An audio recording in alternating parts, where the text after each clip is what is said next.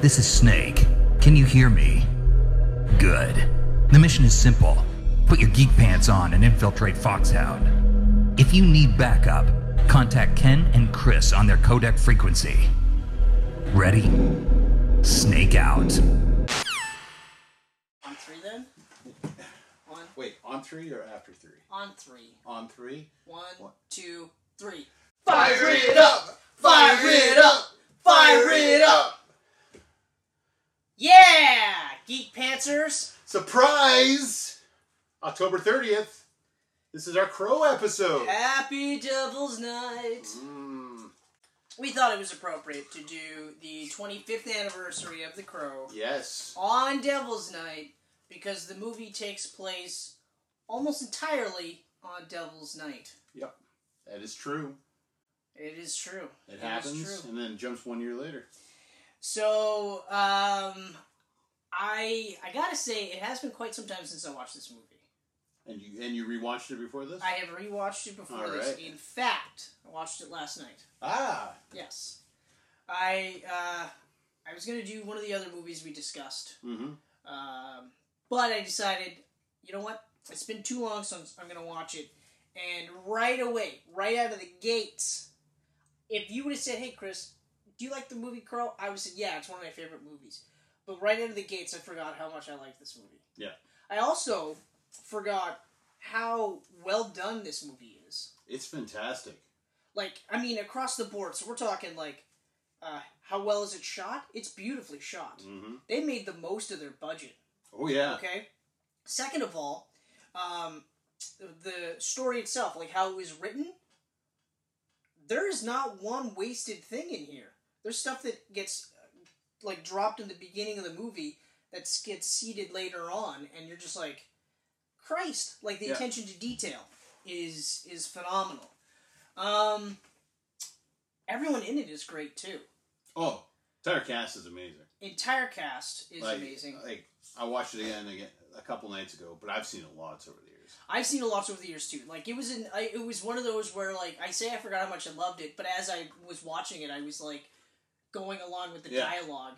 Yeah, because I watched it so many times. Because it's so quotable. It is so quotable, and it's fucking hilarious. So you think, like, that's one of those like a million quotes so much, movies. Like, I wrote a couple down, a couple of my favorites because as I was watching, obviously can't rain all the time. Yeah, exactly. Love that. Exactly. Love that. Buildings burn, people die, but real love is forever. Yeah. Beautiful way to That's end a great way. I also what is it? Mother is the word for God on the lips and hearts of children everywhere. Yeah. I was like, I still to this day I think that's one of the best lines ever because it's so true. Mm-hmm. It's so true. Victims aren't we all? Yeah. Fire it up. Of course, fired up. It's so damn or good. Or even where he's like, T-Bird is quoting the Devil's Bible. Yes. You know? And then he's doing that, and the devil looked and saw how awful goodness was. And you're like, oh my god, like, this is crazy. Just so many awesome quotes. But yeah, so, like, dialogue is phenomenal. It's probably, like, some of the best dialogue of any comic book movie ever. It's also one of the best comic book movies of all time. Oh, yeah. Like it's easily in my top 10 still. Frequently cite Spider-Man 2, but this one is up there because, like, it takes the source material, and in my opinion, I feel like it elevates the source material. Me too. Because like, I read the 3 issues after. Oh, you did? Yes. Yeah, I read James O'Barr's original. Oh no, sorry, yeah. Mini. I misunderstood what you meant. After the movie. Because I did the same thing when you got it. Yeah. I ended up reading it because you got it. Yeah. And while I really liked the art style. Very cool art style, kind of like Kevin Eastman TMNT, like that real sketchy dark. Yeah, but also kind of like early David Mack. Absolutely. Yeah. His first Kabuki book. Yeah, exactly. Very much, or at least you could see the inspiration, I guess, in terms of art style. But yeah, exactly. Very much like Kevin Eastman or Peter Laird or whoever was the artist, and very much that inspired. But one thing that I gotta say though, like in terms of the way the story is done, like in the book, Top Dollar is killed off. I think he's one of the first that gets killed off. Yeah. He's Like, not either around. first or second. And in this, they switch it up. They make him like this big bad. But I for the love whole how they movie. make him the final boss character, because really that's what he is. Top Dollar should be the final top. boss. Yeah. You know? And Michael Wincott was so great in that role. Yeah, but come on, man. And then that guy had like that. What was it, like a trifecta of awesome movies around that time? Because he did Metro. Yeah, but Metro was a little bit later. Wasn't it 99? 97. Or okay. So No, that's it's true. a That's few years true. later, and then a few years before. But this is also before actors did 5 movies a year. Exactly. Right, so yeah. And then a couple years before this, he did the Three Musketeers, the Disney Three Musketeers. Oh yeah, that's He's right. a bad guy in that. I've always liked him. He's always been a really good actor, and a it's really because great of bad this movie guy. that I've always liked him. Exactly. But the director, I actually was because I was like, you know what? Like I never really do enough of the director stuff. So of course I promptly forgot the director's name. But I didn't realize that he also did Dark City. It's the Dark City director, yes. And then he did a couple of other movies. Yeah, he kind of went downhill after Dark City, but I don't think he went downhill. I just think that well, he did Knowing with Nicolas Cage. that was like the last. But I think that was a studio thing. His last movie it was honestly garbage, and that was Gods of Egypt. Oh yes, I never even watched that. Because I watched it because I it saw the really- list and I went, oh man, I didn't realize Yeah. he did Dark City. And then I was like, okay, well you can kind of see like Dark City into the Crow, that visual. Yeah, he kept that dark gothic. Yeah, very much gothic. Yeah. And but then Gods of Egypt members like, oh yeah, no. I Like the couldn't. trailers look bad, but I still give it a chance because I'm like, well, it's Axe Like even Knowing wasn't too bad. It's not as good, remotely as good as The Crow or Dark City, but it was still pretty decent. Like it was right like in between time when Nick Cage was like doing the big movies and then kind of dipping into the B stuff. I also feel like this is the kind of movie where I'm glad it was made when it was. Yeah, I don't think it could be made today, but it wouldn't be nearly. Well, even the same. like the last guy that was going to do it, Northington or Worthington or whatever, Norrington. Norrington. Yeah, Norrington. He was saying that like his would be sort of like grounded in like a realistic take on this, and almost kind of cyberpunk kind of thing. But this seems realistic, like. But that's what I was gonna say was like. Other than him having quick healing, everything feels very real in the movie. Yeah, nothing about this feels fake. It actually feels and I think weird around him. Exactly. Like, because he's there, that's what fucks everything up. Because he shows up. Yeah. You know, and like even the practical effects. And I don't want to get too ahead of myself, but like I agree. So I'm also thinking to myself like, okay, so you're saying about you want to do like a gritty, realistic reboot for it, but you don't have to. Mm-hmm. Like this one was as gritty as it gets. It was only like with City of Angels where I felt like it got a little bit more fantastical. Well, that's the thing. I feel like if they did this again today, it would be too flashy. It'd be too Hollywood flashy. And that's City kind of my Angels point where was like that. it came at the perfect time because I honestly feel like, you know, because The Crow had a lot of buzz, like huge buzz on the indie scene. You know, and it was one of those top dog indie books. It was getting buzz before Brandon Lee even passed. Exactly. So then the studio was like, okay, well, you know, here's the budget. I don't even remember what the budget was. I didn't even look because I was like, I don't care. And they got Brandon Lee on, which was a get to play the role, but it wasn't like it was this huge thing where people were like, this was like holy fuck! I was looking at his like filmography before he passed. I think this is like only his third American film. Yeah, something like that. Was it like Rapid Fire was Rapid his first? Fire, and then no, that was his second. His first was that Tokyo Showdown or whatever. Oh yes, Lundgren. yes, that's right. Yeah. I never watched that one. I watched Rapid Fire. Yeah, Rapid Fire's pretty good. Like as far as yeah, I watched all of them. Yeah. Afterwards. Yeah, the Tokyo one I only watched clips of. I caught it like halfway through, whatever. Yeah. And I was like, yeah, but and then of course The Crow, was amazing. And yeah, it's really sad that that's his last like big role. It's also sad that that's one of the big reasons why it got all this acclaim or not infamy. The cult following. Cult right? following was because it was his last role. It should be a cult following because it's a phenomenal movie. It's a phenomenal movie. You know, but like how often is your last movie that phenomenal too? Yeah, I guess the only one that I can think of is Dark Knight with Heath Ledger. Exactly. You know? Yeah. Which wasn't even his last movie, though. Oh yeah, that's right. That Imaginarium of Dr. Parnassus. Yeah, whatever it was. But that one I won't count because they blatantly cast other people to fill that role.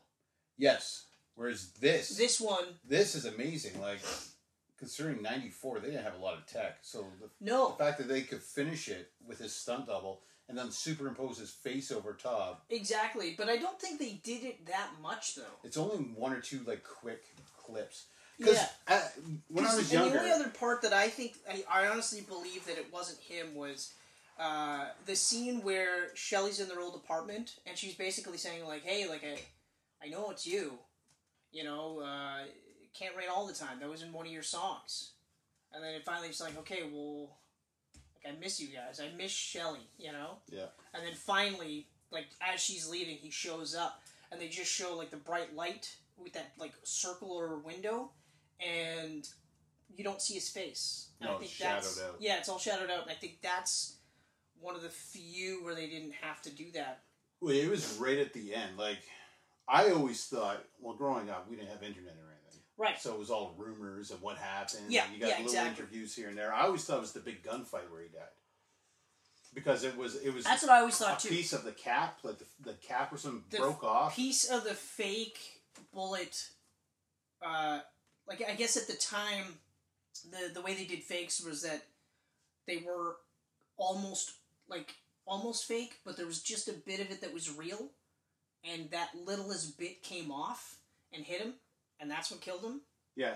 But I always thought it was in the big shootout. But it isn't. It's the flashbacks where she's getting raped and he's getting killed in the apartment. Oh, wow.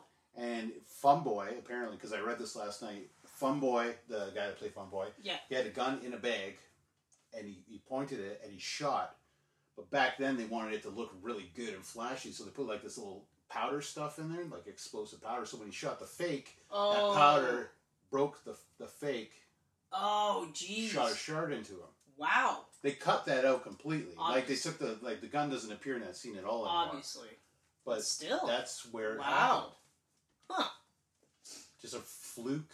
Like, I'm sure they did that hundreds and hundreds of times before. Well, that's what it was. It was one of those, like, we've done this countless times. And then it's almost like, it's like a curse of the Lee family kind of thing, right? Oh, yeah. No, I remember that one. Because they died at the same age. Bruce died, same age, and Bruce dies on set, too, right? No, he didn't die on set. I thought he died on set. No, he died at a friend's place. Oh, I swore I read he died on set. Okay. Well, you're wrong. I am wrong. Yes. You would know. I would know. You follow Bruce. I would know. I mean, I will say this. It's possible that I am wrong, but I'm not. Okay, I'm just gonna believe you. I could pick up the phone and look, but I believe you because you know your martial I'm arts. not even looking at the phone. I know you're not. It's over there. Yeah, but okay. So what do we got here? So okay. Well, so the list here. So from what I've seen from Brandon Lee, I liked Brandon Lee. I like Brandon Lee. I liked his acting. Yep. But one of the things that always stuck with me afterwards, you know, when you watch like old interviews and stuff like that, was that like he went like when he first kind of was looking at the character and he was thinking like, okay, well, I was just kind of thinking of playing this like a straight up, like a good guy type of thing, and then I just kind of thought, well, like if I'm dead and I come back to life, that's gonna mess me up.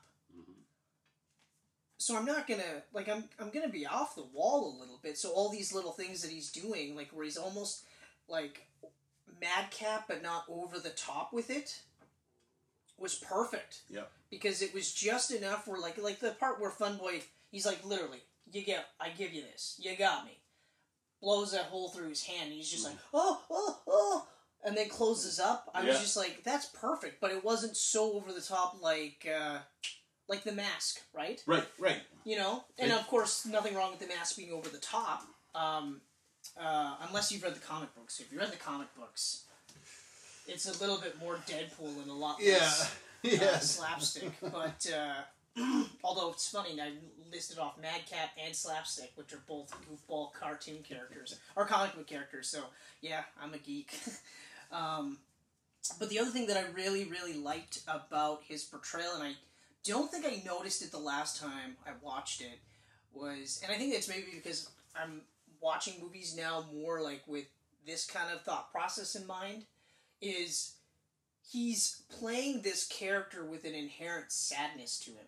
Mm-hmm. You know what I mean? Yep. Like, this is, like, he's got a righteous crusade, but he's not like, yeah, I'm gonna right these wrongs and send these guys to hell. Yep. This is a guy that came back from the dead for the sole purpose of crossing over so that he can be with Shelley.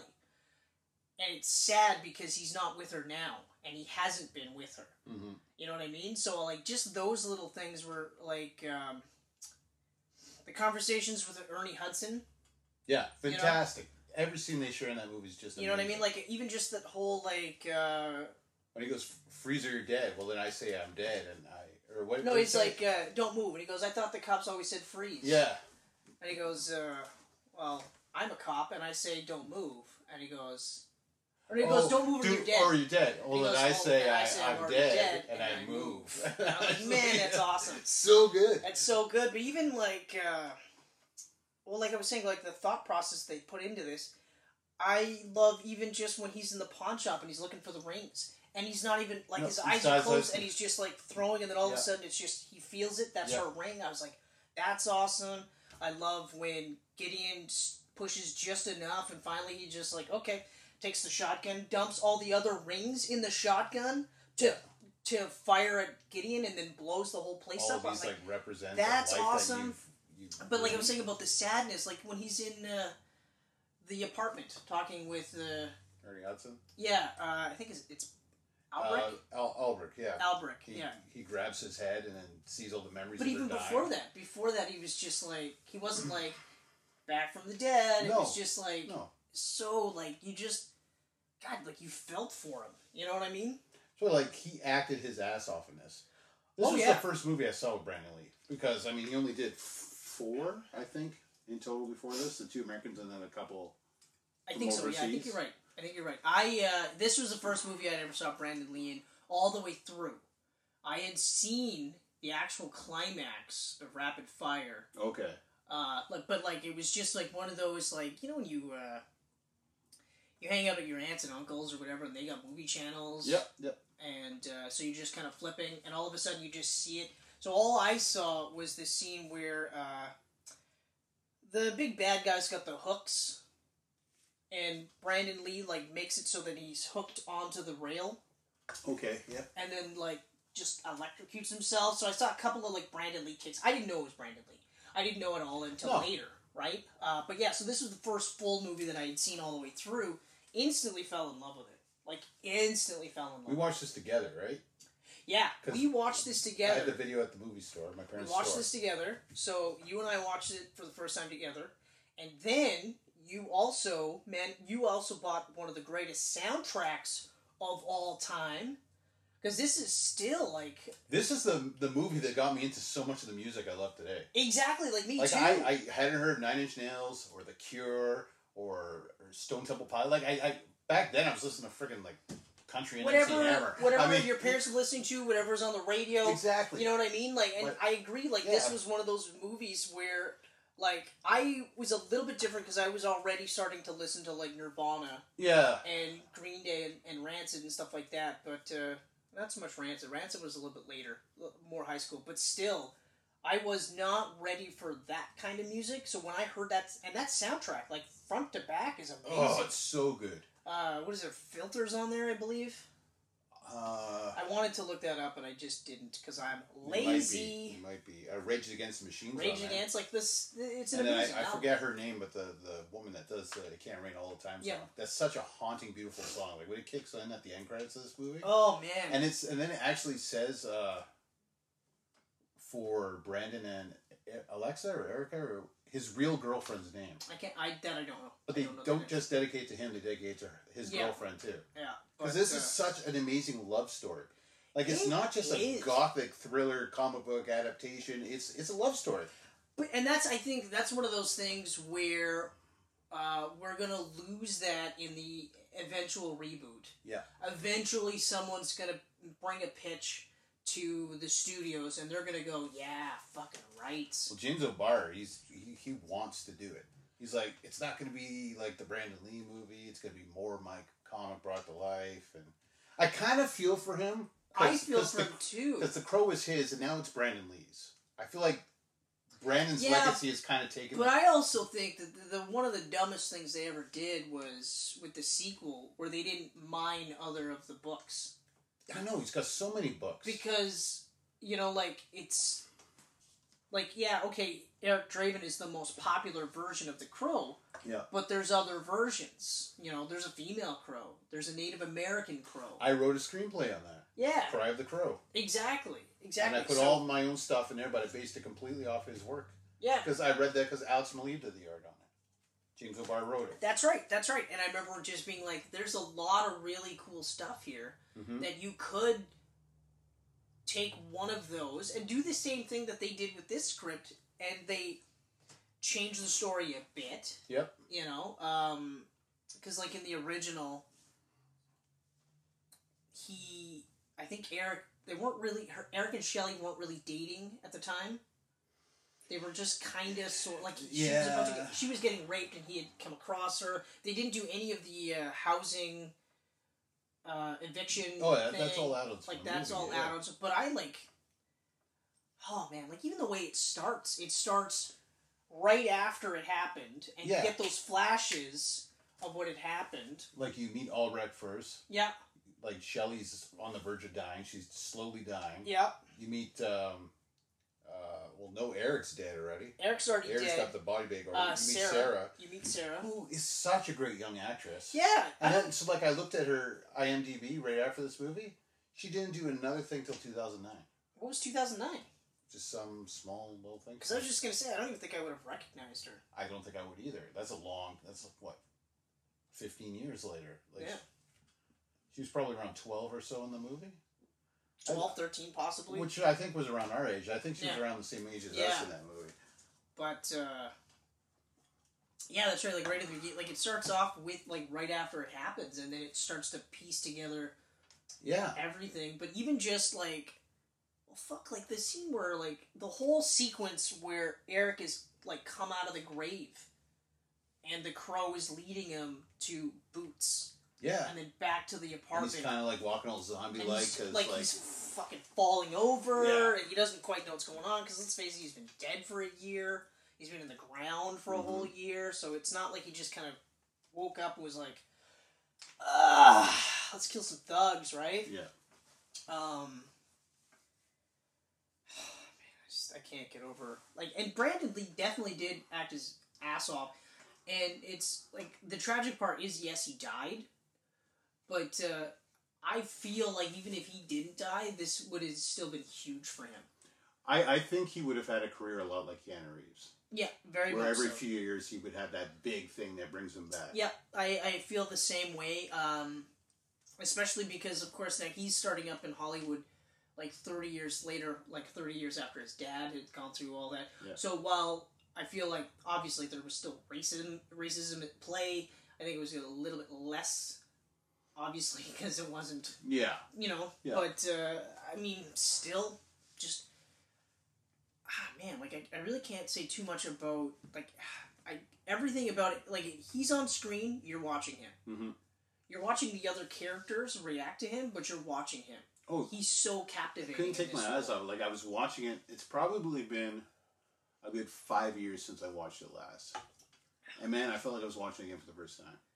Except that you're quoting lines with I'm quoting lines, but I get so emotionally into it, I'm tearing up at times. Oh yeah. I'm feeling what this guy's going through. Yeah, well, because we're both married now, so now we have a context. What would you do, if you were in that scenario, right? And I don't know if you remember, but many, many months ago when you needed your sidewalk stones put back in. Yeah. And it was towards the end of the day, and you were like, I think my arms are giving out. And I was like, yeah, but when that happens, pretend you got to save your wife's life. Mm-hmm. And all of a sudden, you think about it, and you're like, ha ha ha. But then you think about it, and you're like, actually, yeah, no, I can do more than what I'm doing. Yeah. Because now it's a context. Now you're like, okay, but this is go time. And I pushed myself. I saved my wife's life so many times that day. Exactly. And I paid for it greatly for days after. Yep. Yeah, exactly. But it was worth it because she's still alive. Exactly. She's still alive, and those stones got done many, many months ago. Many, many months ago. Almost 6 months ago, you could say. Yeah. But, What? But even the fight scenes I thought were really good because like Brandon Lee is like born and raised Jeet Kune Do, like his dad. So obviously his style is his own version of Jeet Kune Do. Mm-hmm. What I really liked was that they didn't do a lot of kung fu in this movie. They really don't. You know, it's very hard hitting. It's more or less like the kind of fighting that you would think that a guy who was basically a rock star would do. Like, I mean, he's in phenomenal shape in this movie. Like in the alleyway with Tintin right at the beginning there. Oh yeah. Like, I was watching it, and I remember parts of that fight, but not like shot for shot kind of thing. And I was actually surprised at the end of it. Like he could have threw out kicks and flips off walls and everything there. Yeah. And he didn't. And you'd believe it because he's a Crow now. Yeah. But they don't. They keep it fairly grounded. Yeah. Like... It's like he's brought back from the dead, but that doesn't mean he's learned all these new abilities. Exactly. So it's just kind of like one of those where, like, I'm... Like, again, like, this is something that they thought about. Mm-hmm. And I feel like this is something that they were like, yeah, Brandon, you could do this, this, and this. He's like, yeah, but why would I? I'm a rock star. Like, I play guitar, right? Yeah, I'm in, like, that rock star shape, but, you know? So it's kind of like you figure, like, Iggy Pop, for instance, because their physiques are very similar, especially because he was in the sequel. Mm-hmm. Yeah, well... That's a bad movie. That was a bad movie. It was a really bad movie. It just kept getting worse. Yeah, because what was it? The Crow Damnation? The Crow Salvation. Salvation is the third one. Salvation was better than City of Angels. Yeah. It is the second best of the series. Yeah, but it's still pretty bad. And then there's the horrendous Wicked Prayer. Which I never watched. Don't ever watch it. I never watched it because it had Edward Furlong as the Crow. Tara Reid. Edward Furlong, and he was in his like heavy drug days too. Yeah. Like, and Tara Reid. Overweight and... Who was in her... And David Boreanaz was in it too. He was the bad guy. Right. Angel from Buffy. I know who he is. You don't have to tell me. He was also in a long-running TV show called Bones. Bones. So... Oh. Get that in there for you. Yeah, there you go. Gotta get it all. But yeah, awful movie. Awful movie. Oh god, yeah. Oh god, yeah. So, and then that killed the franchise. So. Can you say it killed the franchise if it was already direct-to-video at that point? Because the second one was the only other one that was... Second one's at theaters. Salvation had a limited run in big cities. Oh, that's right. Yeah. That's right. But you know you got a Death Knell movie when they're saying, well, just certain big cities will show this. I actually really dug Salvation, though. Like, I don't feel anything for it like I do the original, but I enjoyed watching it. Kirsten Dunst was good in it. Yeah, I forgot she was in it. I liked watching it at the time. I tried watching it again, and I remember it was the part where they figured out that he was trying to kill, like, the last guy they had to kill was the guy with, like, the fucking weird arrow star or whatever. Yeah. So they, like, basically grabbed some guy's arm, did the same thing, and then just kind of threw it, like, as if, like, there you go, you killed it, and then all of a sudden it was like he didn't have any powers anymore type of thing, and it was like, that doesn't make any sense because the Crow would know that that's not the dude. Mm-hmm. Like, you might think, okay, yeah, I did it. The Crow wouldn't, you know? And I know they were trying to do the similar thing, like at the end of The Crow, the original one, because his original goal was T-Bird, Tintin, Skank, and Funboy. You know, that was it. Was that it? Tintin? Yeah, the T-Bird? four. Yeah. So, and I guess, well, Gideon, though. Gideon kind of just... Gideon, he doesn't... Used as a messenger. Yeah, so he literally just... So just the four. Those were the four. So then later, when he goes to get Sarah back from Top Dollar, he's got no powers. You know, he's now, like, on borrowed time. Like, he gets shot and he's bleeding out. Yeah, because the Crow was hit. That too, that's right. Then Bei Ling... Yeah. Wants to, like... I don't know what the fuck she wanted to do. Take his eyes. She wanted to take his eyes. She's all obsessed with the eyes. Like, eyeball in the cup scene is disgusting. Yeah, but that's another thing, too, where they pay attention to detail. So, like, when you look at their bad guy cave, or, like, the top of the club there. Yeah. She says that she really likes eyes. Like, and they introduce her, like, there's the naked chick, and it's just like... well, I think we broke her. You know? Just like nonchalant, like they fucked the shit out of her type of thing. And she's like, I really like her eyes. They're so pretty. And she's got that weird knife about to go to it, right? So then when we see them later again, she's cooking the eyes. And I was like, holy fuck. Like I knew she was cooking eyes, but I, for some reason, didn't put those two together. But the room itself, there's a lot of circles that look like eyes in that whole room. He opens up the door with all the guns and swords and stuff, and it's in a perfect circle. Looks like an eye. I was like, this is insane. That they sat there and said, we need this here. Yeah. You know, and he does that speech about like. He used another character log of lines. It's like T-Bird can't be with us because he's got a case of being dead or something. No, what did I say? So along those lines. He got a case of the deceased, something like that. Because like T-Bird goes, one of my crew got himself perished. Yeah, I love that. One of my crew got himself perished. What a weird fucking way to say that. But then again, this is the same one where, like, made it so that when he opens his car door, he's got to squat down to open it up. You know? Got himself perished. As far as the deaths go, another thing I really like was, so he, this is like the Crow's first outing is when he sees Tintin. Yeah. So, you know, and is just like boots, pants, shirt, makeup. It looks awesome. Like the original look was crazy cool. So good that when I watched horrible follow-up, City of Angels, and they basically did the same thing, but they extended everything, I remember thinking like, you don't have to do that. You can keep it just like that, you know? Especially because they only hired, was it Vincent Perez? Yeah. Just because he looked like him? Yeah. He didn't even look a lot like him. Just enough. Just enough. Yeah. But anyway. Yeah, the Tintin where he's watching Tintin through the eyes of the Crow. That's cool. And then he just free falls into the garbage from the rooftop and then starts laughing when he lands. Yeah, and then it's just like, Tintin calls him a crackhead. And I remember thinking like, I think that's the first time I ever heard the phrase crackhead. This is like 94. So I didn't know crack was that big, that it was just like, you fucking crackhead, you know?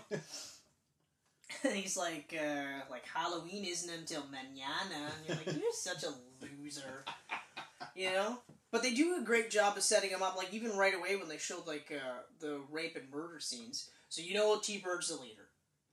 You know Fun Boy just wants to fuck.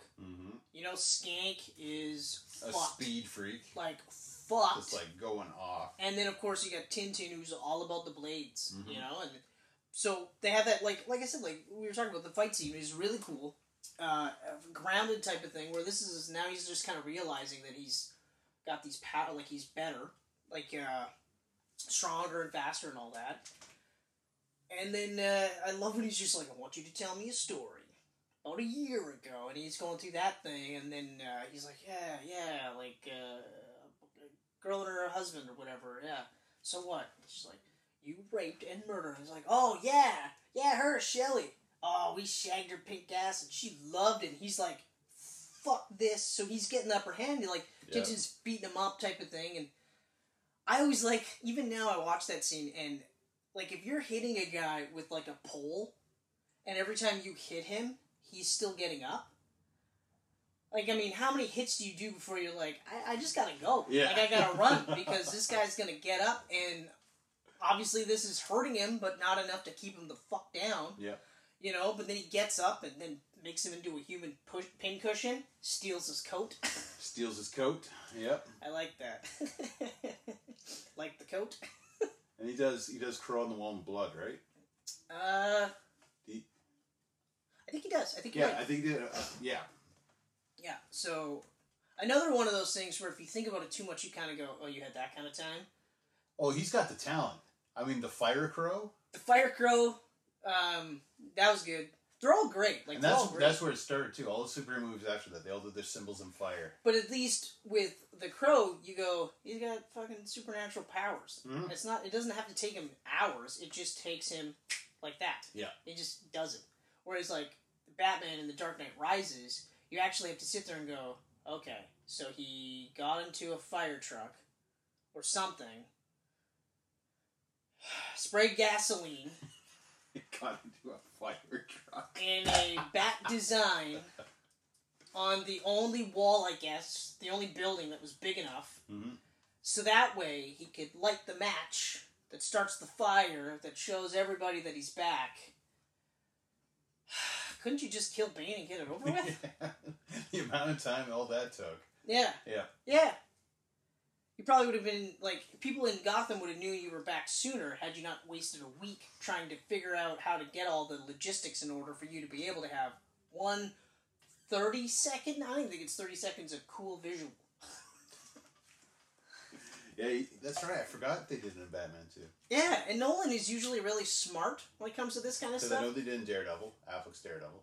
Yeah, wow. That's another one, too. And I feel like there's one other one, too, where they did the symbol with the fire.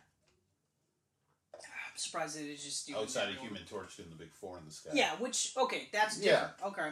But anyway, so you get the awesome Tintin fight scene. Yeah. Kills Tintin. That's one thing, too, that I kind of like is that, like, especially with Tintin, they still kind of played it like maybe he might not win, you know? And then, of course, later on, it's just, he's steamrolling through everybody, and that's kind of the point, right? What I did really enjoy was making the connection between The Crow and another movie in the 90s, and I don't know if you can make this link, but if I say the name Tony Todd, do you know what I'm talking about? Mm-hmm. Tony Todd. Yes. The Candyman. That's right. Yeah. I know. I was actually, after I watched this, I went, wow, I didn't realize that Winston Zeddemore killed the Candyman. I was literally looking at him and I'm like, I think that's motherfucking Candyman. Yeah. Then I Wikipedia and I went, motherfucker, that's Candyman. It is Tony Todd. Seminal horror classic from the 90s. His name was Grange. Yes. Tony Todd. Yeah. Oh, man, such a great cast. But yeah, T-Bird, I didn't even recognize him in John Wick. Like, when you brought that up in the Camcast months ago. Many months ago. Many months ago? Yeah. I looked back at that scene later. I was like, "Oh my god, it's T-Bird!" It didn't even click with me when I watched it. He's done a lot of big stuff either. He never really was big. No. But yeah, like I said, he's one of those guys where I see him. I don't think Funboy's done much either. Funboy and the guy who plays Skank. I don't even recognize the guy who played Tintin and like Anthony. And I was just thinking the same thing. Tintin might. Which is strange because they were all good actors. Like they nailed their roles in this. Yeah, like so good that like even to this day. Like, I remember almost everything about their characters. Yeah. Like, I even remember the part where it's just like Skank is literally like, "No, man, you got him. That Skank over there, he did. He did. He did, you know?" Or what is it, the scene where he's just like, and then I gotta get in there, smoke some road beers, and then I turn around, and T-Bird in a car, and it's flying away, and then I chase after T-Bird, and it goes in the sky and explodes. For you, T-Bird, fire it up! Fire it up! He's just like, maybe we should slow this down and play it back in slow motion and maybe make more sense of this. And you're just like, this is fucking hilarious. It's so good. It's so good. So good. Oh, man. What else we got here? We got the score by Graham Revel, which I don't think a lot of people really pay attention to because the soundtrack itself is so good. But the score is amazing because he's the one that did all of Eric Draven's music. Yeah. The guitar solo on the rooftop. All the rooftop scenes. The running. That's one of my favorite things. The running where he's just running. And what's playing there? Is it The Cure? Is it Cure playing in that spot? I think it is actually Nine Inch Nails. I think it is. Yeah, you're right. It's because it's The Cure when he's putting on the makeup for the first time. Right? That's right. Yeah. That's right. And that actually, it's even like when you think about soundtracks and stuff and you think, people, a lot of times they probably just go, "Oh, this sounds cool here." Yeah. The Cure song, the lyrics actually tie into what he's doing at that point in time, and I thought like that was incredible. Yeah. But yeah, when they get to the scene where he's running off the rooftops because the cops are chasing him now. Yeah. The cops are officially like, we know. And Ernie Hudson's like going, holy shit! Like the helicopters are coming out. One of my favorite things about it is that like it's done on a sound set. They invested the money in a sound set, right? And so it's just the top of these buildings. So you have like. First thing he does is when he hops down on the initial building is trips. I was like, that's cool. They kept that in, so he's still human, so to speak. And then they show him running and jumping and like even just using like the flagpole to scoot over to another thing. I was like, that's the kind of thing where if they shot that now, it'd all be CGI. Yeah, it would be all CGI, and it's sad that that's their go-to now because you look at that, and I mean the CGI that they did in this one is terrible. Yeah, the fire looks very bad. At the very beginning, when the buildings are burning, that looks bad. There's a couple shots where the crow when he's healing, really fake. When he's healing, it's really bad. But it's so short and quick that it's... But that's more or less just a situation of how good things look today, for the most part. Right. Because back in the 90s, you watched that and you were just like, holy crap. Yeah. Like, the one thing I did notice was, you're right about the crow. There's like the close-up scenes where the crow's with other people. Yeah. And it's almost like it's flickering. Yeah, it's super important. Like, it's just like, there's one part where he's running, and it's there, but it's a totally different shade from the whole background and him and everything. So, yeah. Like, you didn't color correct the crow in that shot. Yeah, nice, guys, nice. Yeah. But yeah, like, cinematography, like you brought up, was Darius Wolski. I don't know his name from any other movie after this. No. I actually want to look it up and watch some of those movies. So do I, because it's shot so beautifully. Like, the running, the way he kept up with that, and the way, like, there were shots in it where, like at the end, where he's fighting Top Dollar on the building top, and they could have just went with a close-up thing like this, but he pulls away, and they're, like, down in the lower right-hand corner, and he's focusing on all the scenery and stuff instead. Yeah. The lightning coming down, and... Like and that, like I was saying, like, the cinematography is absolutely incredible, and it's truly, like, a gothic superhero movie, where, like... And I feel like, and the other movies are a testament to this, where they're not gothic movies, they're just dark movies. Yes. You know? Yeah. Whereas this is a gothic movie. Because this is very much a gothic character. Mm-hmm. This is a character that should be, like, in, like, almost pure black, so to speak, right? Like in that shirt there, where he's just casually sitting there, and he's got, like, his crow costume, so to speak. He's got his hands crossed. You know, he's just kind of like, and, like, he doesn't look heroic. And the character itself shouldn't, because this is like, the crow brought this guy back from the dead. Mm-hmm. You know, to right the wrongs that were done to him. This isn't, you know, the only reason why he stuck around longer was because of Sarah. If it wasn't Sarah, he would have been gone. he was ready to go. He was already gone. And then he heard her screaming. He was already gone. He was already doing that, like, leaning on the grave scene, you know? And that was it. And had he not heard her, that would have been it. Mm-hmm. But then that's the only part in the sense that he's doing it because it's the right thing to do. Yeah. This was all vengeance driven. This is the only aspect where you're like, okay, yeah, you're a hero in this sense. But then like Top Dollar says, is like, I tell those guys what to do. I call the shots and say, he never knew that. His work would have been unfinished. Exactly. But that's the reason why he was able to do that, where he gives all that pain to him. Yeah. Take it all. If Top Dollar had not have said that, I don't think he would have been able to do it. But then as soon as he does, he goes, okay, all right, there it is. Yeah. 30 hours of pain and torment, all in one, just for you. I was like, holy fuck! Like, if that was the kind of penance stare Ghost Rider had in those movies, that would have been crazy. Yeah. You know? Not like this get out of jail free card. This is something like, nobody wants to see the penance stare. So when he did that, and, like, that's another thing, too. So, like, I talked about the eyes in the beginning and the cook on the eyes later. He takes all that, and he realizes that Albrecht was there the entire time. Yeah. Right? Yeah. What did he do that for? He didn't do it for any other reason other than to just have it so that later on. You know what I mean? Mm-hmm. So, like, I was trying to find plot holes to this movie. You know what I mean? There isn't any plot holes. No. There's not any plot holes. The crow got injured, so now he doesn't have as much power as he used to. Or he's not invulnerable like he was. Okay? But they never played it like he was Superman. No. You know? He was stronger than he was, but he wasn't so strong that, like, he's smashing guys' faces in, right? But even just how he kills everyone is... Aside from Skank, they all have, like, a specific death related to what they do. Skank gets thrown out of a building just because, fuck it, it's Skank. Like, he's just like that parasite thing hanging around. But it's funny, too, like, these guys are total pieces of shit in this movie. I didn't feel anything when Tintin died. I didn't really feel anything when Funboy died. But the way, like, T-Bird was talking and everything in the car when he's about to die, and the way Skank was reacting and everything, like, I almost felt, like, sympathy for these guys. Skank only because he's so fucked up that he's, like, you could argue that he's just doing whatever they tell him to do. Yeah. T-Bird, no. T-Bird, no. But the way he was doing that big speech and the way that Graham Revel's score kicks in, it's like this. Nope. And I disagree with that simply because he starts off by going, hey, man, like, yeah, you killed 2 of my guys. You got some moves. Like, do you want to join my crew?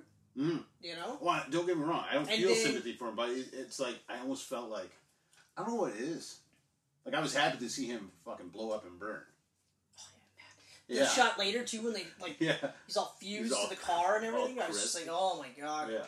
I even, like, I like that they do it, like, they talk about, like, police corruption, but they don't do it in such a huge, heavy-handed way. They talk about, like, gang violence, but again, like, none of this is heavy-handed. It's just, like, they're telling a story, but they're using the story to talk about these things that are happening, because they're happening all the time. Oh, yeah. You know, but, like, and you said it earlier, like, the love scene.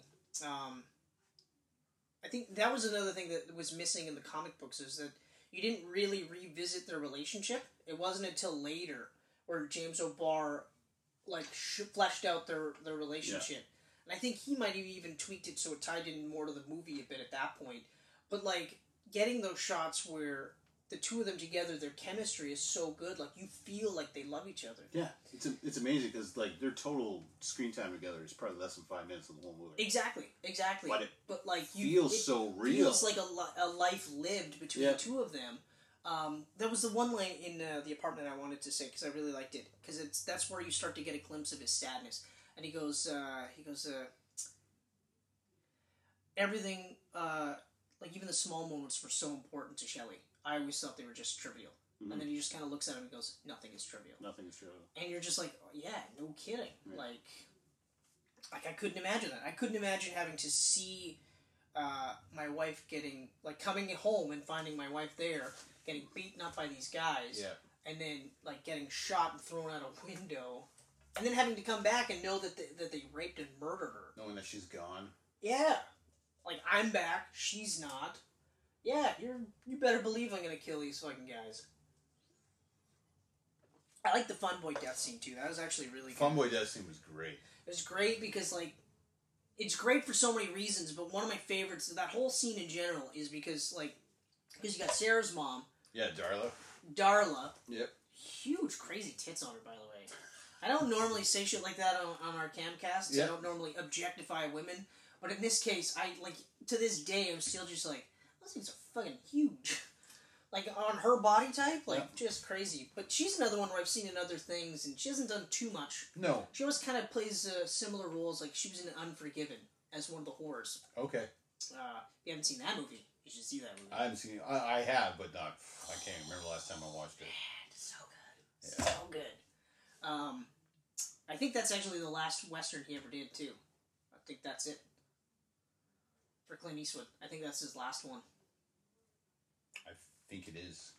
It is. Yeah. Yeah, he didn't do any after that. Anyway, so she, plays the mother of Sarah, and she's ripped on heroin, and she's, like, Funboy's girlfriend, or whatever the fuck you want to call it. But I remember, like, the last couple of times I watched it, I always think, like, I couldn't imagine anyone really wanting to have sex with this guy, because, like, sure, he's probably maybe one of the better looking out of this group of dudes here, but they all look like they're just gross, like, they just stink. Mm-hmm. Like, I don't look at them and go, yeah, hanging out with them would be fun. I would look at them and go, like, well, they probably smell, because they probably don't bathe that often. Oh, God, yeah. They probably don't. Like, I would say Tintin might be the only one that bathes regularly. He's the only one that looked remotely clean. Yeah. But even then, it's hard to say, because he's draped in leather like a weirdo. You know? But, like situations like that, like, I think about these things, like, and I go, like, they probably all just stink of dirt and drugs and cigarettes and whatever, yeah. But, like, a great, what I do think, I'll get to Darla in a second, I love the scene where they're all sitting around and they're taking shots of the bullet. Of the bullet? The bullet, and then a shot, and then it's fire it up, and then, like, the bartender's just kind of, or the owner of that bar is just kind of like, Darla, like, tell him to fucking lay off here, like, and she's like, yeah, put your guns away, and then, and she's with Funboy, but anyway, so then they go back to the room, and so now we've got Eric Draven. I also, it seems corny, but I like that he's called Draven, because it's, you know, he does Raven quotes, which I thought was awesome, but, like, so he shows up, he's got Tintin's jacket, He's got a guitar, you know, and he's messing with heroin freak Fun Boy, and he's just like, don't do that to me. You know, and this is after, like, he was looking at the crow, and he's like, you're like, shut the fuck up. Like, stop saying that, you weirdo. Here, Fun Boy. Here, Fun Boy. Yeah, you know, and that whole sequence is just so cool. Like, he's just like, so Jesus goes to the innkeeper, gives him 3 nails. Can you put me up for the night? I was like, that's a great joke. It's a great line, you know? And I love how everyone that comes across him, aside from, like, well, once it gets real, but they're all just kind of like, the fuck is up with this weirdo? Like, they're all, like, fucked out of their heads. Yeah. But they're going, like, this freak show. Yeah. This crackhead. I can't remember what Fun Boy called him. Smearface or something like that. But I remember just being like, that's hilarious that you're doing this. And then slaps the gun so he shoots his own leg. I was like, that's great. Yeah. And the best line in the whole movie, look what you did to my sheets. As he's bleeding out on his bed. I mean, sorry, it's the second best line of the movie. The first is the one about the mother being the word of God. Yeah. Like, that, to this day, still cracks me up. I'm like, that is so funny. And I hope that that's one of those things where on a whim, the actor who played Fun Boy was just like, I just fucking said it, and they thought it was great. I wasn't supposed to say anything. I just ad-libbed that line. They said it was great, and kept it. Because it's such a great line. Because he's fucking whacked out of his mind. Yeah. He's living in a hellhole above the bar, ripped on heroin all day, every day. Of course he'd be concerned about his sheets, you know? Ugh. Oh, God. Also, I got guitar scene on the rooftop. Love it. Yep. Yep. This is hands down in my top 10 of favorite movies ever. Yeah. It's also... It still is. Like, I'll do my top 10 for a few years, and this will escape my mind a little bit. Yes. And then every time I rewatch it, I'm like, oh, no. That's right. This is one of the best movies I've ever seen. That's right. I mean, like, even if you didn't know it was a comic book movie, mm-hmm. like Tank Girl. Tank Girl came around the same time. Yeah. And that's another one, too, where, like, if you didn't know it was a comic book movie, that doesn't change your viewpoint of this movie. This is still an incredible... Like I said, like, from start to finish, it's incredibly written, it's incredibly acted, mm-hmm. it's incredibly shot, it's incredibly scored, it's backed by an incredible soundtrack. Everything makes sense in this movie. There's not one part that I feel that is out of place for whatever reason. Mm-hmm. Even the fact that they had very minimal special effects in this, but they almost all worked for the most part. Except for, like, some things. Yeah, but some but things... they're just dated, you know? They only age so well. Yeah. Like, Jurassic Park, the dinosaurs still look fucking fantastic. Yeah, because they're animatronics, but, I mean, like... There's animatronics, but there's some CGI in that as well, too. A little bit, yeah. Yeah. But, you look at the computer screens, and you're just like, oh, that's a 40-year-old movie. Instantly dated. Wow, that is incredibly old. I can't get over how... And you're hacking. Oh, you're hacking. Oh, okay. It's not like that movie Hackers. There's a different layout for them, but whatever. Hackers is one of those generational movies. Oh, God, yeah. I feel like you either like it, and, like, when you watch it, you either like it and like it for the rest of your life, regardless of how good or bad it is, or you didn't like it and you're never going to. Yeah. You know? I fall into the, didn't really care for it. I liked it. I don't remember the last time I've seen it, but I remember liking it right away. But it kind of came out around the same time as Strange Days, and I found a lot of similarities between the two. Strange Days was great. Because Strange Days is awesome. Strange Days is awesome. James Cameron and Catherine Bigelow, like, that's a good movie. Yeah. Ralph Fiennes. Yeah. Yeah. Angela Bassett. Yeah. And one other actress. Who's the other Which lead? I can't recall. The other lead actress. But that was really good.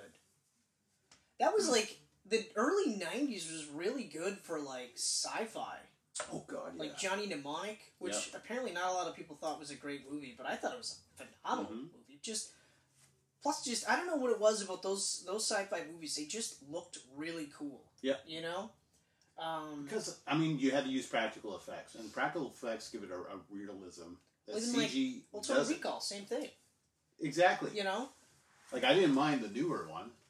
I didn't mind the newer one either. I thought it was good. The only part that really struck me as odd was final battle with Bryan Cranston. Yeah. Where it was the same thing with John Wick, where I was just kind of like, how is this believable? Mm-hmm. But other than that, I really enjoyed it. Plus, it didn't feel like it wasn't a shot-for-shot remake, which I really enjoyed. Yeah. So I like both of them. I want to watch that again now. Both of them actually. Even. I mean, the first one I feel is the better of the two, because I also like the ambiguity at the end. Because the newer one, they don't go to Mars. No, there's no Mars in the new one. No, and they still have the three-breasted woman though. Yeah, yeah, but and they also it's less ambiguous too. Yeah. But then again, we're also I feel like it's that time period because. Studios were just like, oh, this script is really, really cool. Maybe change this, maybe change this, maybe change this, and then go from there, right? Mm-hmm. Or largely just go, okay, great. And nowadays, it's literally I feel like you've got a script, and then you're in a room with 40 executives, and they each read that script, and each of these people go, yeah, I like this, this, this, I didn't like this, this, this, and then the other guy goes, oh yeah, I like this, this, and this, and didn't like this, and then together they'll vote on what they feel is the best version of this script. Then they give you that screenplay with writing all over, and they're there you go. And then they hand it back, and then you start filming it, and then somebody goes, wait a minute, I just had an idea. Changed my mind. Yeah. And let's just give you this thing, and the next thing you know, you have people going, yeah, we started filming a movie where we didn't have a finished script. Mm-hmm. Don't ask why. I know that makes no sense. Although these days, that's more and more of a thing. Oh, yeah. Oh, yeah. You know? And I'm yeah, I look at some of these older movies. I look at The Crow. The Crow, with the budget that it was made with, wouldn't have been made today. I gotta quickly look at the budget. Would not have been made today. I'm gonna change my... Yeah, that's fine. My rule here. I want to say that it was probably no more than $20 million back then. That's what I was thinking. And that might even be high. I'm thinking it's probably a $10 million movie. Yeah. And even then, I think it was one of those things where they pushed it to $10 million. Yeah, because they were just kind of It made $50 million altogether, domestic, because they didn't do worldwide box office back then. It was all domestic. No. The Crow budget. 15 mil. Okay, 15. So made for 15, they made 50, so that's a hell of a profit. That is a hell of a profit, actually. Yep. More than 3 times. Plus a cult following. Imagine how many VHSs and DVDs. Next to no money in marketing. Mm-hmm. Couple of trailers. Yep. No, 1 trailer. Because there wasn't 14 trailers for every movie. No, but it didn't really need trailers because by that time it was all over newspapers and everything. Brandon Lee died making it. That's right. And they had their own... That was their marketing. That's right. And after he died, no studio wanted to touch it. Miramax were the ones that took the risk because no studio wanted it. They're no. This is bad karma if we take this. Yeah. So they took it, they released it, and thank God they did. Yeah, I know. I'm so glad they did too. And you know how people say, well, that person would have wanted it that way. Yeah. I actually kind of feel like if you would have got bumped into Brandon in heaven and they were like, hey man, how'd you feel about the release of the movie? He was like, well, I made it to be consumed. Mm-hmm. I made it so people could watch it. Yeah. It was actually his girlfriend and his mother that came on to help finish it. Ah. They approved it all. That's right. Yeah, so they were like, no, he would want this done. Yeah. This is his legacy. That's how I would be. If I died in the middle of filming one of our 1,000,000th episodes of Geek Pants. Yeah. I would hire a stunt double. Yes. And I would superimpose your face onto it. Thank you. The whole time. I would want that to be done. That's exactly how. Or hey, who knows? Maybe Nick Cage would come on and finish it for us.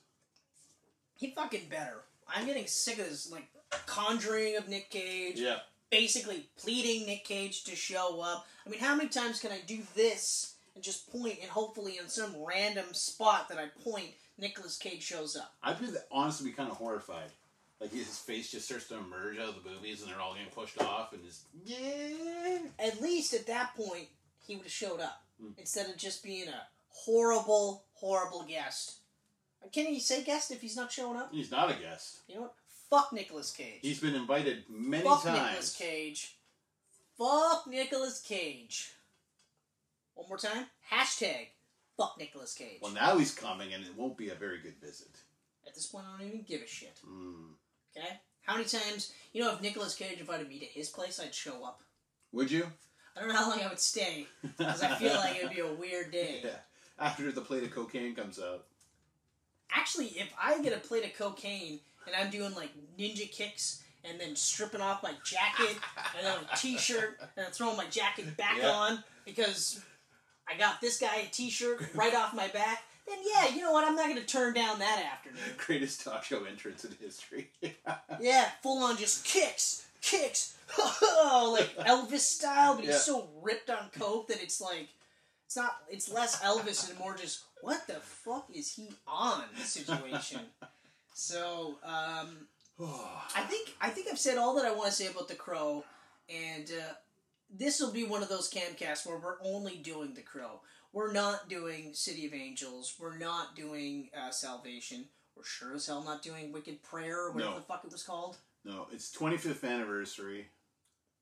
Like, that's amazing, 25 years. How quick does that shit go? I remember watching that movie with you like it was yesterday. Yeah. Yeah, no, and then I remember, like, watching it repeatedly. The VHS came on my parents' store, we grabbed it, and then once they started selling them in stores, they had that special edition one, where for the first time ever, this is like the earliest I remember, there were special features after the credits. Yes! Like DVD style, where you had to wait till after the credits, and they had that last interview with Brandon and all this stuff. I think that's the interview I was talking about, where he talks about how, like at first I was playing it sort of straight, and then I was kind of like, that doesn't make any sense. Yeah. Like, I would be a little crazy here. Mm-hmm. Like, I'd be a little bit out of my mind, and I was like, yeah, you would be. Such a great interview. You know? 25 years. Yeah, 25 years. 25 years, and I will never not watch that movie. Oh, you know. Also, speaking of the box covers, that's one of the coolest box covers ever. Where he's walking into the church, and there's that silhouette, like the sun's or the light's hitting him here just enough, and it's just that one shot. Yeah, and the crow's flying above him. Yeah, and that's part of the actual logo. One of the best posters ever. That is one of the best posters ever. Like, they kind of changed it up now for the Blu-rays and stuff. It looks like this now. Ugh. Yeah. I don't like that at all, actually. Yeah, that's what it looks like now. Oh, that's so garbage. And then that is absolute garbage, actually. Everything about this is gross. Oh, and here's I even got the Japanese Blu-ray. Look at that cover art. Yeah. It's better. I don't even want to say it's like, better. I don't know. I'll let everyone else That's decide. the VHS cover right there. That's the special edition one, yeah. Yeah, that I remember, but like, I don't know. I don't know. I don't understand why they do that. You had perfect artwork. That original one, that VHS cover that I have, yep, is still like the best poster. Mm-hmm.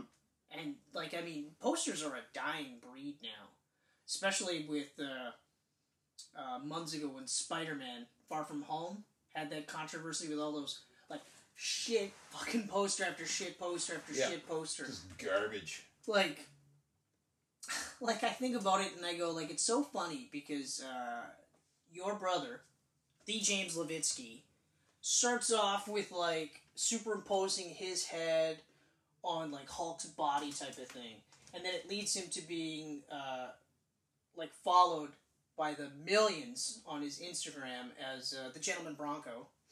And I look at the stuff he does, and I go, like, this is insane that this is the thought process that he has, right? Because he's an artist. I know. Then I look at something as simple as having a poster with Spider-Man and Mysterio, and for some reason, Nick Fury. Yeah. Not, like, I mean, I feel like... Well, like, Iron Man's not around now, so you gotta have Nick Fury on there. Yeah, but again, that's the same thing. So they had, like, the first batch of posters was, like, with Homecoming, they had Spider-Man, like, on a sign, hanging out with the school jacket on. Those were kind of nice. They were, like, cool. fun, I like the hangout whimsical. one. That one was fun. Yeah. So then they did something similar with the new ones where they had them all in, like, different parts of Europe, which I thought, okay, those are kind of nice. Those are kind of neat. But then they do that weirdo, like... oddly, like, his face looks like he's 4 years old, 5 years old. Yeah. They got Nick Fury. They're all, like, superimposed weirdly. Weird triangles. Like, it actually looks... It doesn't even look like it's them. It's like a weird CGI vision of them. It looks like some kind of fan art poster contest. Yeah. And that's the winner. And you've got, like, Spider-Man doing, like, this weird, like, breast ass out pose that they always give the women shit for. I'll give them credit because they finally got a guy doing it. Yeah. But this is hard to do. It's not easy. And do I look cool? Would you stand like that in real life for any reason? No. If someone was coming up behind you, would you turn your body, or would you just stick your ass out and turn your neck around? Yeah. Hey. Oh, hey, it's you. Oh, hey, don't attack me from behind. Oh, hey, Nick. Be gentle. Good thing I got my Chris tingle. But yeah, so posters are dying art now. But yeah, it's more like high-end screen prints now, like these poster companies are doing. Are they? Because, like, the last couple of Star Wars posters that I've seen, and the last couple of Marvel posters that I've seen, are all kind of the same. Oh, yeah. No, those are the actual Hollywood posters. Oh, okay. Which is a dying market. People aren't looking at those anymore. But they're going to, like, these actual big art galleries now. Like, there's Bottleneck in New York, Mondo in Texas, and everything. Okay. And these guys are doing these special edition posters, $80 to $100 each. Okay. Super rare. Okay. But that's different. Gorgeous. Yeah, okay. And you're like, oh, why doesn't the studios just hire these guys to make the posters? Yeah. Well, because I guess you can get a guy that can do this, point and click and drag for a quarter of the price. Expand, and then, you gotta, like, Instagram Facetune everybody. Mm-hmm. Like, I still can't get over how bad they made Tom look. Like, I literally just blanked. Tom Holland. I said his first name like we're buddies. Like Tom. You know my pal Tom Holland? Tommy. Yeah, Tommy. Tommy Tom. Tom. Tom. Oh, it's Tommy Tom. Yeah, Tommy Tom. Tommy Tom H. Anyway, they make him look so young. Yeah. Okay, and for a guy in his mid-20s, he looks pretty young as it is, right? Anyway, so posters, like, that's still one of the coolest posters. So you go back to posters, like, early 90s posters were awesome. Yeah, even shitty movies had great posters. Because early 90s movies, and even, like, late 90s and early 2000s movies, didn't have 4 to 5 million trailers. Yeah. They didn't have a teaser. Yeah. Teaser trailer for the trailer that happens seconds before you watch the trailer. Mm-hmm. Then you didn't have trailers 1 through 5. I think that's the minimum is 5 trailers. For the big ones these days, yeah, usually at least 3 to 4. At least 3 to 4. And that's not including the teasers. Yeah, exactly. So I'm thinking... Plus all the TV spots. Yeah, because, like, show even more clips. We say this every once in a while, but, like, I think I only remember seeing one trailer for Jurassic Park. And it was the only trailer that they used to sell the movie. Mm-hmm. That, in my mind, that's all I remember is the one. You know? Where it's like, they got the black with that Jurassic Park writing, 65 million years ago. Then it's like, boom, you get that. Yeah. See what I mean? Yeah. And then you're like, oh yeah, that's right. And then it's just like, dinosaurs ruled the earth. And then, I can't remember what, something like, but now they're back or something like that. And then it's like, you get a couple of shots of the dinosaurs, you know, they get the shot of the T-Rex, right? And then it's like Jurassic Park, boom.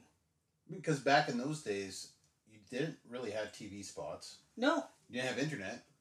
That's what I mean. So the only time you would see a trailer is if you watched a movie at the theater and that trailer was attached to it. Exactly. Otherwise, you didn't know anything about the movie until you opened up your Friday newspaper and saw the ad. Yeah. Jurassic Park. That was the other thing that I loved about going to the movies, and what I still love about going to the movies, but it is different now, is that you had trailers. You didn't have 20 minutes of trailers. Yeah. You had 2, I think, maybe 3. Yeah. You had trailers. You didn't have 20 minutes of car commercials before the trailers. Yeah, that really bugs with another 15 minutes of trivia before it. Yeah, that bugs me too. I used to like it, but now I'm like, I don't care. Mostly because I know all the answers. Yeah. I think that's why I'm like, I already know all the answers. You can't stump me, so get the fuck out of here. Like, Adrian and I were talking the other day, like, I'm so pissed. Like, we only got one movie theater in Thunder Bay now.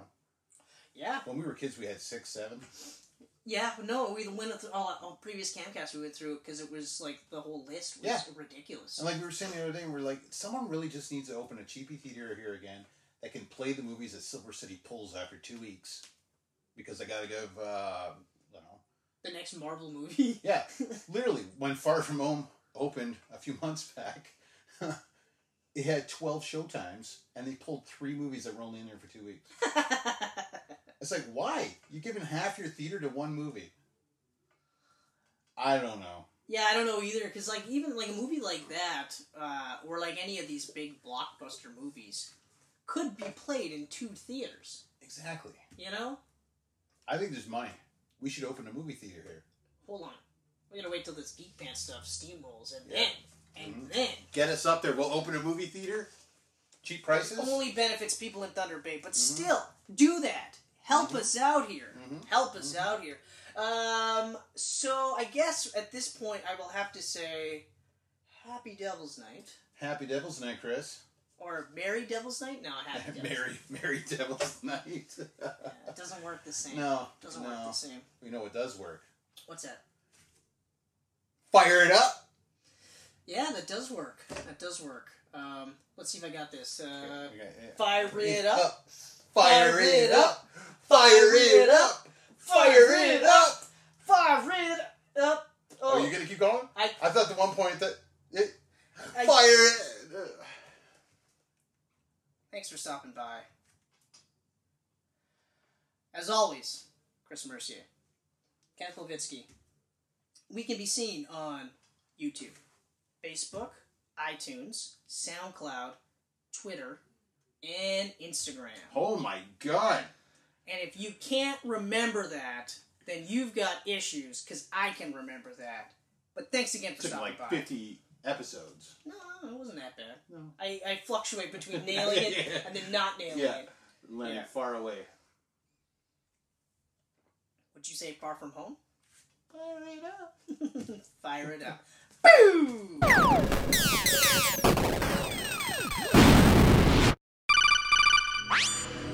These pancakes are delicious.